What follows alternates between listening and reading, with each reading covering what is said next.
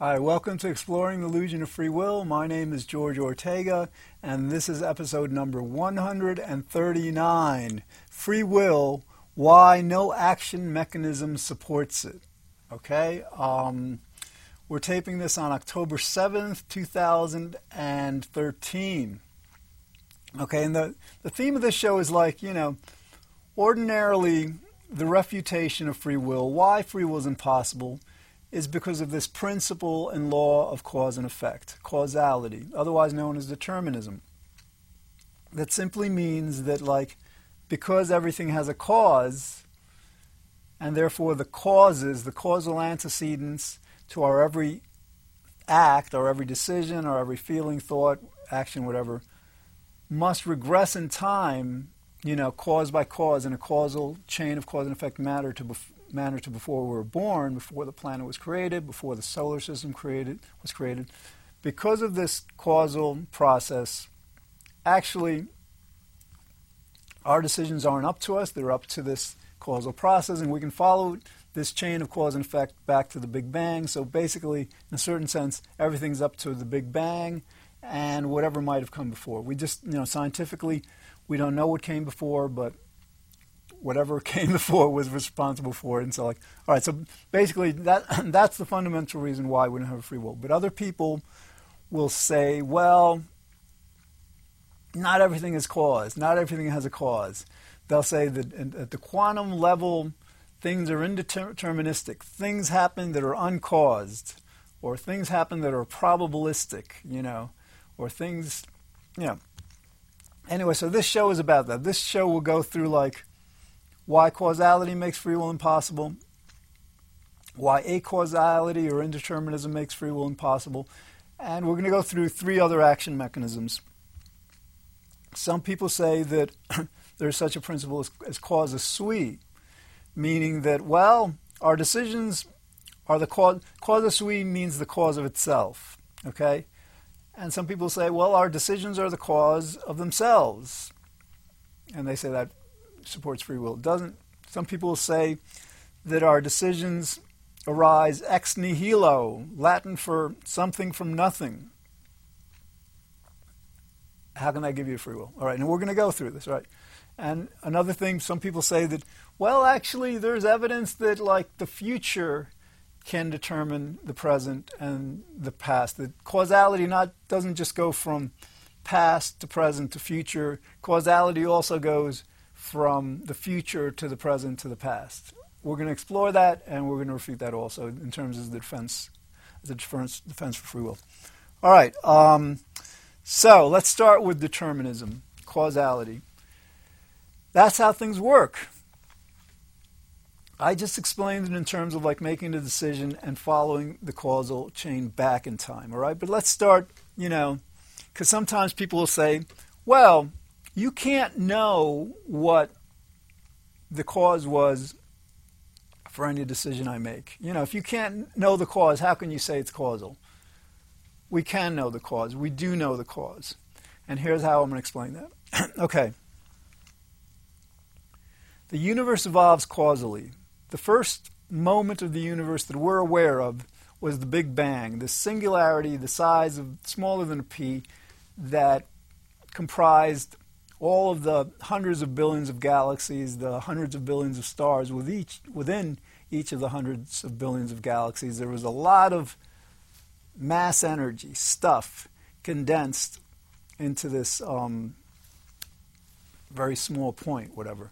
So the Big Bang is this explosion, and all the universe started expanding from that explosion, from that Big Bang. Okay, so in other words, let's take let's go a few moments after the Big Bang. Let's go to, let's say, and moments are arbitrary. I'm not saying they're any amount of time, but let's say the 10th moment after the universe began. Okay? Now, what was the cause of that 10th moment of the universe? Obviously, the only thing that could have caused the 10th moment of the universe was the 9th moment of the universe, because that's all that existed. I mean, in other words, the the universe is evolving moment by moment, expanding. The particles are moving, shifting position. So obviously the cause of the 10th moment of the universe is the 9th, cause of the 9th is the 8th, cause of the 8th is the 7th, and back causally to the fundamental cause of everything, including the 10th moment, which is the Big Bang. Okay, that's causality. And that explains everything. And that actually explains, it doesn't just explain the entire state of the universe, because again, the universe is everything that exists. Everything that we know to exist, and even stuff that we don't know to exist. The universe at the 10th moment was caused by the 9th, but the 9th, the universe, it wasn't just the state of the universe at the 10th moment that was caused by the state of the universe at the 9th, and most fundamentally by the Big Bang event. Everything that could happen, that would have happened at that 10th moment of the universe must also be described and understood as having happened or having been caused by the previous state of the universe. In other words, the 9th state of the universe not only causes the entire state of the universe at the 10th moment, it causes everything that happens, within that 10th moment. Okay? So now, all right, so you've got, causality starting with the Big Bang, progressing moment by moment, year by year, decade by decade, century by century. We're at 13.7 billion years. That's how old we scientists believe we are in terms of the Big Bang. That's how long ago the Big Bang was. All right, so at this very moment of the universe, okay? And we apply this to any moment, any present moment. This present moment of the universe was caused by the previous moment of the universe, just like the 10th moment of the universe was caused by the 9th. And in that same way, this moment of the universe, in a causal manner, was fundamentally caused by the Big Bang event. Because again, you've got these antecedent causes, regressing back in time, moment by moment. State of the universe at one moment being caused by the state of the universe at the previous moment, being caused by the state of the universe at the previous moment before that. And we know that this is the causality because the state of the universe is the only thing that can cause the state of the universe at the subsequent moment. All right? So we're back to the present moment. And again, just as I explained with any kind of particle event, whatever, at the 10th moment, anything within the 10th moment being caused by the entire state of the universe at the 9th moment, anything that happens, everything that happens at the present moment of this universe is caused by the state of the universe at the previous moment. Because again, that's the state of the universe at the previous moment is the most general, most comprehensive, most precise, most universal explanation of whatever happens the moment subsequent to it. All right, so that means all particle behavior at this moment is caused by the state of the universe at the previous moment. Every decision, here's the key, every decision we make, every movement we make, every action, every feeling, anything we do, any particular specific event happening in the present moment, the present state of the universe, within the present state of the universe, was also caused by, I had a camera change, I didn't notice it, was also caused, see, I don't have free will, I would have had a free will and known this.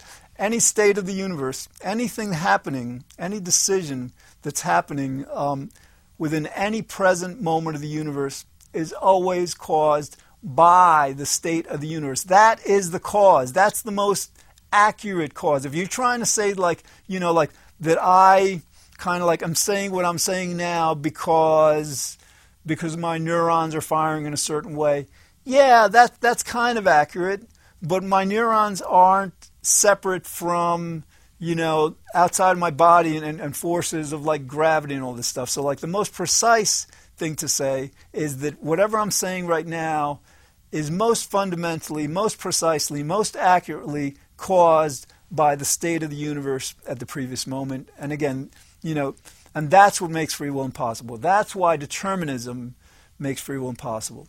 Okay. So, all right, so some say, well, there's still room for free will because not everything is caused. And I hope you can see by this last explanation that everything is caused, because things don't just happen. In other words, like for things to not be caused, that means that the state of this right now, what's happening in this universe, would have no cause, meaning that the state of the universe before it didn't exist. Okay, that's what, that it's like, it just happens for no cause at all. But anyway, some people say that at the quantum level, particles move about indeterministically. And here's the thing, indeterminism has two meanings, general meanings. In physics, the most technical meaning is that, like, ordinarily, in order to predict particle behavior at the classical level of macro objects, baseballs, planets, and stuff, you can simultaneously measure the position and momentum of a particle, and through that measurement, you can obtain a prediction. You can predict pretty accurately, okay? But, in 1927, there was this guy, Werner Heisenberg, came along. He published his Heisenberg uncertainty principle that states quite correctly that at the quantum level, you can no longer, at least subjectively, we as human beings with apparatus and all, we can no longer simultaneously measure the position and momentum of a particle. And what happens when we try to do that is, for example, let's say we're measuring an electron, okay? I'll go back to the macro thing. If we want to measure the position and momentum of a baseball, we'll fire some photons or something at it, and they'll bounce back, and we'll detect them and all, and we'll be able to know where the position is and know how fast the baseball is going and in what direction, okay? Because the photons are so small, they're not going to affect the trajectory of the baseball, okay? But when you get to the quantum level, let's say you've got an electron, then you're trying to measure it with a photon, or a stream of photons. What happens is you can measure the position of the electron precisely by firing a proton or several photons at it, right?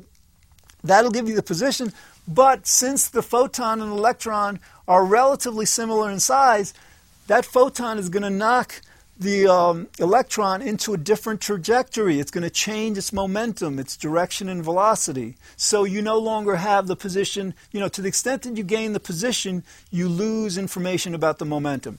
Now, there is a way to kind of fire photons or particles that have a very long wavelength. They're not going to impinge upon the electron enough to change its momentum, and in that way they can reveal. They're not going to impinge upon the electron enough to change its position or its momentum, right? But because they're not going to knock it off into a different trajectory. But if you use these longer wavelength photons or particles, you're not going to be able to know where that electron is. All right. So basically, what I'm trying to say, you can't in the quantum world simultaneously measure the position and momentum of a particle. Some scientists, based on that and some other quantum phenomena we don't really understand. For example, there could be a particle that's entangled, that's kind of connected. You split a particle, one part goes out in one direction and the other part goes out into another direction. They could be billions of light years away, on opposite sides of the universe, and they have some kind of instantaneous communication. It's called entanglement. We don't understand it. But some people say that because of the Heisenberg uncertainty principle and because of things like entanglement we don't understand, that behavior at the quantum level is uncaused. It's indeterministic. Again, I want to get back to this definition of indeterminism because it has two meanings. In physics, in quantum physics, it simply means that because you can't simultaneously measure the position and momentum of a particle, you can't use classical or Newtonian mechanics to predict the behavior of that particle. You have to rely on probabilities, on quantum probabilities.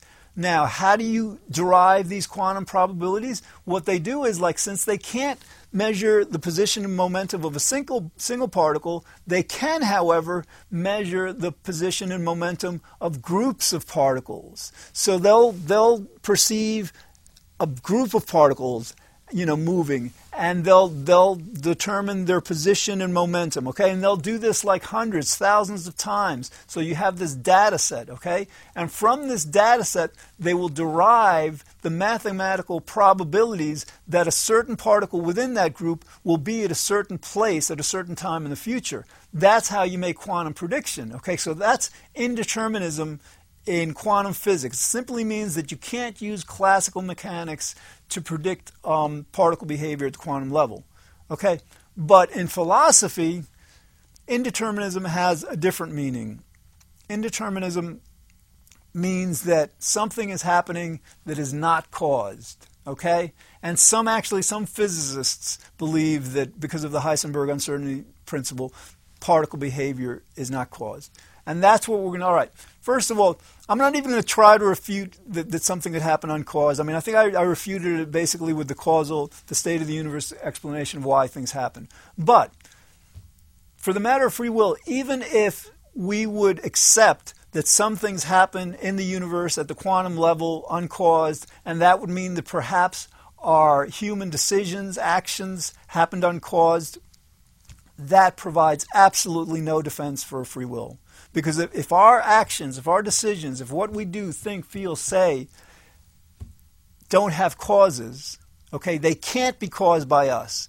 They don't have a cause. They're not caused by us. They're not caused by the universe. They're not caused by God. They're certainly not caused by our will. They're not caused by free will. Okay? So, all right. So now we've got two of the... And these action mechanisms, there's only 5 that I can conceive of. There may be others that you can conceive of, but no action mechanism. An action mechanism, I should have defined this before, is a way that explains why something happens, how something happens.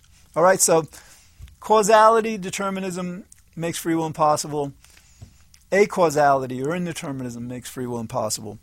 Some people, as I mentioned before, claim that some things can happen in a self-caused manner. They cause themselves, causa sui.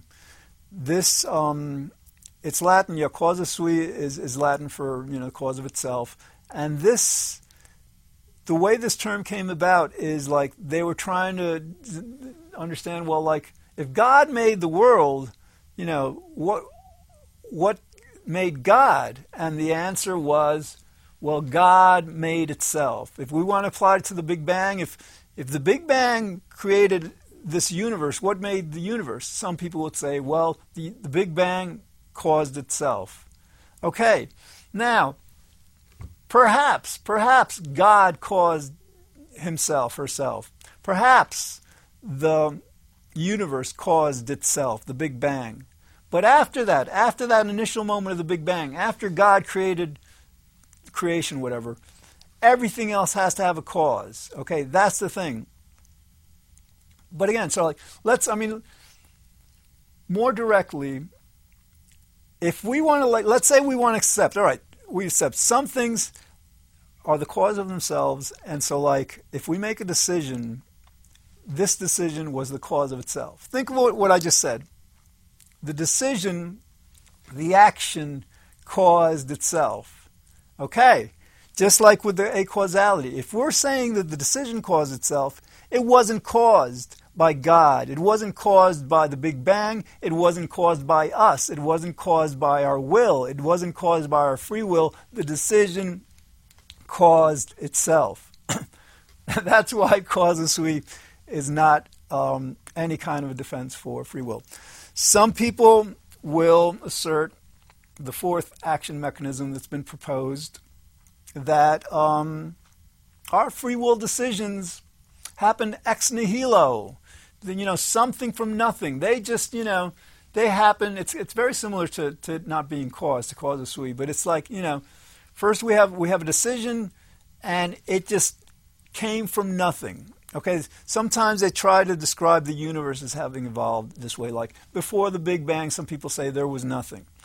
I don't know. I think that question transcends logic. How do you know? What is nothing? I mean, nothing, How can something come from nothing? But anyway, that's the thing. If, let's say we give these people the benefit of the doubt who are claiming that our free will decisions arise ex nihilo. If that were the case, we're not nothing. We're human beings. Our will, our mind is not nothing. So you can't say that claiming that our decisions arise ex nihilo or something from nothing means that we are freely willing the decision. No, if a decision is arising from nothing, nothing can explain it, including a human will or a human being. Okay, we've got about 7 minutes left. We're doing well on this, I think. We're getting through it. Okay,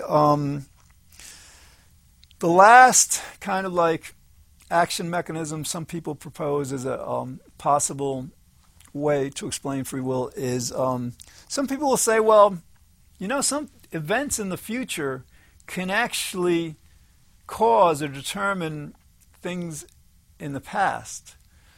Now, I don't think that's ever been demonstrated scientifically. In science, there's something known as the arrow of time, meaning that things will always progress from the past to the present to the future. There's never been a known violation of this arrow of time. Some people will claim, well, certain equations, certain quantum equations are symmetrical in that they work equally well if you go forward in time or if you go backward in time. But I'd have to say that that's just the math. In other words, mathematically, you can subtract 2 from 1 and get a -1, right? But try doing that with apples. Try subtracting 2 apples from 1 apple and getting a physical entity as a negative apple. No, negative apples don't exist. This symmetry applies to the numbers. It doesn't apply to the reality. So basically, yeah, you just have the universe going from the past to the present to the future. It really doesn't ever, it can't, to the best of our knowledge, have this causal chain that goes from the future to the present to the past. But again, let's say it did. Let's say there was something, this causal chain that starts in the future and leads to the present. Well, let's apply it to a human decision. So we're saying the future, this causal chain of events that start in the future is causing our decision. Basically, what we're saying is the things that would happen after we've died, after we're no longer on the planet, after the planet no longer exists, after the sun is burnt out, far away into the indefinite future. We're saying that indefinite future is causing our decisions because it's a causal chain. And just like I explained it in terms of starting with the Big Bang, we can start it with, the eternal future and go backward in time. And again, that still leaves no room for free will. Okay, similar to this, some people claim, well, our decisions are spiritual, they're numinous, they don't abide by the laws of nature. But they do, and I'll explain why. Okay, basically, if you make a decision, you're making that decision in a precise moment in time. Okay, and as Einstein explained, time cannot exist outside of space, and space cannot exist outside of time. Okay, you can't have time without space, you can't have space without time. And what Einstein explained is actually they're one entity. He called it space-time. All right.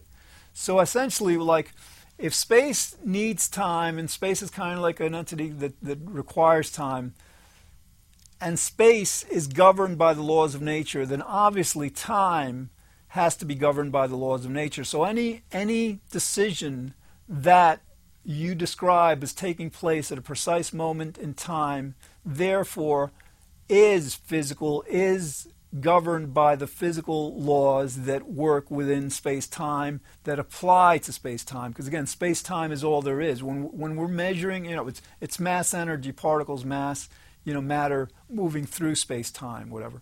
But that's what our universe is. So again, you can't really get away with defining a decision as being quote-unquote spiritual or immaterial or non-physical and believe that will somehow allow that decision to transcend the laws of nature, the causality, the fundamental physical laws of nature, because again, those decisions would have to take place within a precise moment in time. And once the decision is in that universal timeline, that objective timeline that goes from the Big Bang to the present moment and onto the indefinite future, then therefore it's a part of space, it's part of the universe, it's a part of the space-time that is governed by the laws of physics and by causality.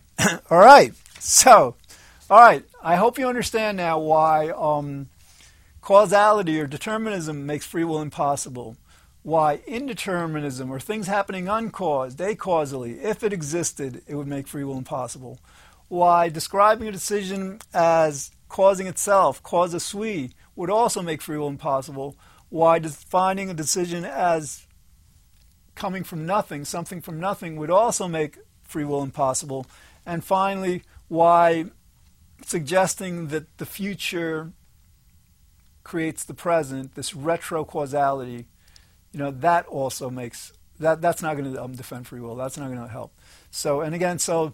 So essentially, that's why free will is absolutely, categorically, irrefutably impossible. It's not an opinion.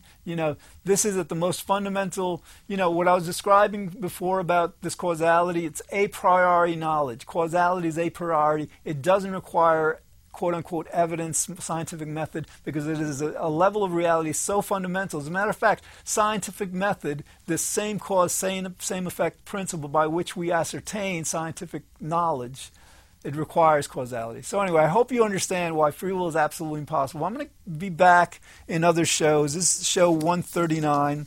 Okay, next show I get into an article that this psychologist Roy Baumeister had in Slate.com, and then I'm going to be doing, more than one episode on that, and I'll just be, explaining more and more why free will is impossible. Keep repeating it because, basically, with Darwin, it took years for people to understand this, so it may take years to understand this. So thanks for watching. I'll be back next time with more ways to help you understand why free will is impossible and why this subject matters very much. Appreciate you watching. Thanks.